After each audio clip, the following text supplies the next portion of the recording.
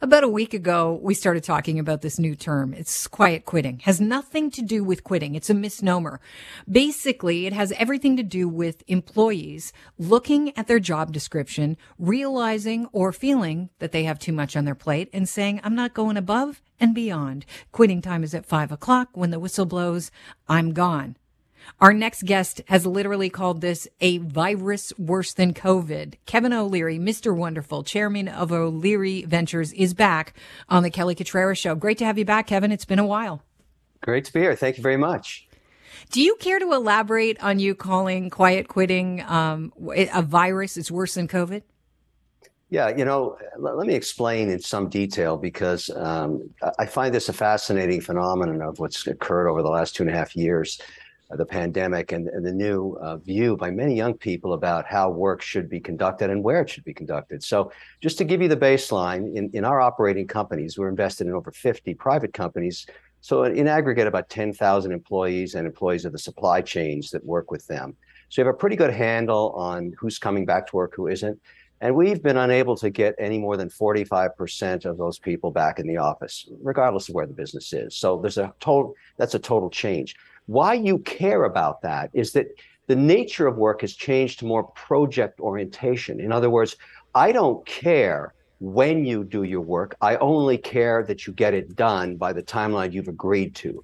So this premise that you're going to work 9 to 5 starts being bankrupt right out of the gate because you're now employed on a team that's virtual in some cases. Many employees I've never met in my companies, and they'll never be in an office because they don't want to, and they work in other countries. That's what technology has enabled us to do.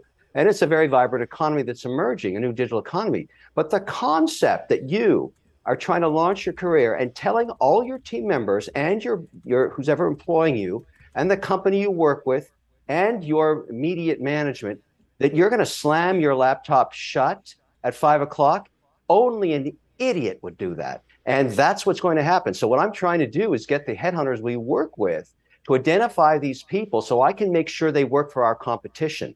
They are total losers, and I want them to infect our competition, not our companies. That is an interesting way to look at it and an interesting strategy. How would you identify a quiet quitter, though? I mean, if they're working remotely. No, you simply ask the question. You can, that's the whole point of understanding somebody's motivations. If you're telling me you're coming from a place where you're only going to do, or you ask them right out of the gate, are you going to work past 5 o'clock? And they say, no, I believe in 9 to 5. Well, I know where to send them, to somebody I'm competing with. That would be a great outcome because nobody works that way anymore. Even a woman running a family or a man running a family, there is no 9 to 5 anywhere on earth anymore. So that idea is just so bankrupt. It's absolutely absurd. But to do that to yourself, and I spend a fair amount of my time teaching graduate cohorts of engineers. We've been talking about this last few weeks. This is a really stupid idea. Sure, you're shooting yourself in your foot. Where do your references come from? If people understand that you're only a person that will do this much work and no more, and you will not go above and beyond, why would you want that person on the team? There's no quest for excellence. Well, the whole idea about employment, and this is what I think a lot of soul searching did happen during the pandemic, is you want to find something that you like to do, that you get up in the morning and you relish the day ahead of you and the team that you work with.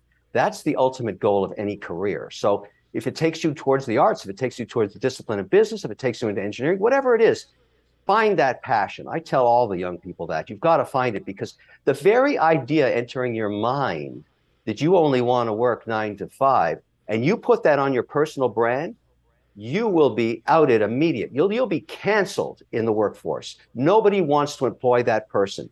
So I think there should be a lot of soul searching about branding yourself that way and saying for some reason you don't owe your team more. It's not because you have to. You want to work past 5 o'clock because you want to. That's the whole point of finding the right career. We're speaking with Kevin O'Leary, chairman of O'Leary Ventures, about quiet quitting. And you can't open your laptop without seeing a million different articles and columns on quiet quitting. And they all seem to appear about 2 weeks ago. I read one the other day, Kevin, and I would like to get your take on this, that said that bosses are getting in on the trend, this passive aggressive trend as well, that is quiet quitting. What they're doing is they're engaging in quiet firing. So instead of giving an employee honest feedback and steps to improve, they're just quietly ignoring their request for promotions or higher pay. They're hoping you'll be demoralized and you'll leave on your own. How would you handle a quiet quitter? So that's a very bad outcome. I mean, both of these situations are deplorable in the sense that you're wasting human resources at a time when they're hard to get. And also, your job as a manager is to motivate your team, is to provide guidance and a direction and be inspirational for them. And that certainly isn't anywhere near that metric. That's just a disaster. The best strategy I have found, and believe me, we've been dealing with this for almost 2.5 years within my companies, is when we look at a new employee and we engage with the team and we meet each other online virtually, which is pretty well how all the hirings are going now, we say to them, look, this job, let's just use round numbers. This job pays $100,000 a year. However, for the next 6 months, we're going to pay you $120,000, 20% more, to be a contractor to work within our organization for 6 months, not as a permanent employee, to see how you engage, to see how you interact, to see if you're happy. Can we work together? Because I'm very focused on team. I want really cohesive teams that like each other, want to work together and set goals and are, independent in achieving those goals. I'm agnostic to when they do the work. That's the nature. I mean, sometimes I get up at 2 a.m. and I do work because I'm working with somebody in the United Arab Emirates. It doesn't matter anymore. The point is, do they fit the organization? So my argument is to really avoid this disaster of quiet quitting, this insane idea, this bankrupt idea, this virus to your organization. It's the worst idea I've ever heard, is to actually employ people for 6 months first to see if they fit. Then you don't have to fire them. The contract's over. They made a ton of money. You're happy that you didn't employ somebody who isn't going to work, and everybody's better off. What happens at the 6 months when you say, yeah, that 20,000 extra, we're taking it away, but you have a full-time job? No, if you've kept them after 6 months, you're going to pay them more than 120 anyways. They're that good. All right. I like the cut of your jib. Let's very quickly touch on this. Apparently, more younger people are looking at voting conservative. This is a big change, especially within a year of the last time they were surveyed. What do you think of the fact that Pierre Poilievre is bringing more young people into the Conservative Party? I don't think it's just Pierre. I think there's a movement across Canadians, including the Liberal Party, and I would say it's this. I'm always intrigued at policy and politics put together. But if you think about the situation we're in Canada today, regardless of your politics, wherever you sit, whatever age you are now, you've come to the conclusion, particularly over the last 2.5 years during the pandemic, that Canada, and look, when I say this, I want to preface it by saying I mean no disrespect to any politicians, but I think it's time to be honest. And this is really important because we're going into a leadership race, not only at the Conservative Party, but also for the country. And so here's my statement. Canada is the richest country on earth run by idiots. And that is a fact. And the reason that is we cannot attract executional skills in the management of the country. Now, Justin Trudeau is a very successful politician. You can't take that away from him. But his lack of executional skills is painfully obvious. When he goes to G20 or G7 meetings, he's ignored, he's not respected. It hurts Canadians to see that happen. Think about the mandate of finance. Why can't we find a real finance minister, someone's actually run a global financial mandate? Instead, we have a journalist. I mean no criticism by that other than to say it's a fact. So when you tell me young Canadians facing their future, realizing they're living in the most incredible country on earth in terms of resources, riches, and wealth, watching their management being so weak, where are we cursed to have basically no executional skills at any level of government? And I mean that regardless of party. So I think when you're starting to see motivation within millennials, they're saying to themselves, why do I have to put up with this anymore? Why? Why can't we fix this? So for me as a voter, I mean, I'm looking for somebody who can actually do the job. And when you think about what a job is, think about this as Prime Minister. Your number one role is to fill those caucus mandates with the best management you can find. So let's take finance for a second. Whoever wins the Conservatives, let's make an assumption that people are tired of Trudeau. He's gone. I think what happens, because he'll never win another majority mandate for the Liberals, I think Freeland will be the pick. So who are you going to put against her to actually win a majority mandate? So for my pick, and I'm not endorsing I'm trying to endorse management at this point.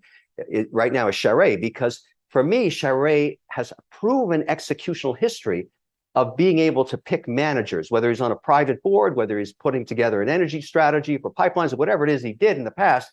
He has proven executional skills. Pierre is a great guy on social media.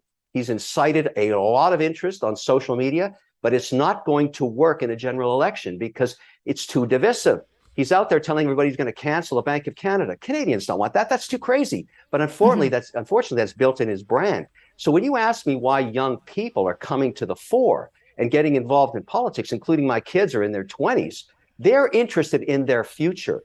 They don't want idiots running the country anymore. They want talented people, men and women, with proven executional skills that are willing to come and take those mandates, like they do in Sweden, like they do in Switzerland, like they do in Germany. They pay huge fees to get ex-managers in mandates that they understand. Going back to finance, I'll throw a name out there. I don't have any information about him, but Gord Nixon. Why is Gord Nixon not the next finance minister of Canada? Because he doesn't want to work in a team that basically never executed on anything. He wants to be convinced. I'm speaking on his behalf, but I don't know this with certainty. But if you want Gord Nixon, you need somebody he respects. I would like to see Gord Nixon, regardless of his politics, running Canada because he's run a global franchise. We deserve a manager like that, not just there in military, in every mandate, in health. We went through the pandemic with someone who had never done an order for vaccines, and Canadians suffered for it. We need skilled managers. Who's going to do that for us? We have to find somebody, and that's why young people are motivated. This country really, really needs to do some soul searching. Agnostic to party, let's find managers, people that know what they're doing, not career politicians. Ask Pierre, has he ever had a job outside of being a politician? The answer is no. We just went through that with Trudeau. We don't need to do that again. And I'm agnostic to politics. Get me a manager, someone who knows what they're doing, not just a politician. Kevin O'Leary, you sound like you're campaigning. Do you have any regrets that you're not in this leadership race? To the extent that people want to hear what I have to say about politics, I'm happy to do it. I cheer on anybody that's going to take on that mandate. I don't regret what I did, but I learned a lot. I got slaughtered in Quebec, 78 seats. That's the other thing about Charest, now that you brought it up. He could win 50 to 58 seats, and he can win in the 905. Now that's a majority mandate, because he can beat Freeland. We don't have to worry about Trudeau anymore. He's 40% off retail now. All right, we're going to leave it at that. Kevin O'Leary, it's been a pleasure talking to you. Thanks so much for joining the Kelly Cutrara Show. Take care. Cheers. Kevin O'Leary, chairman of O'Leary Ventures.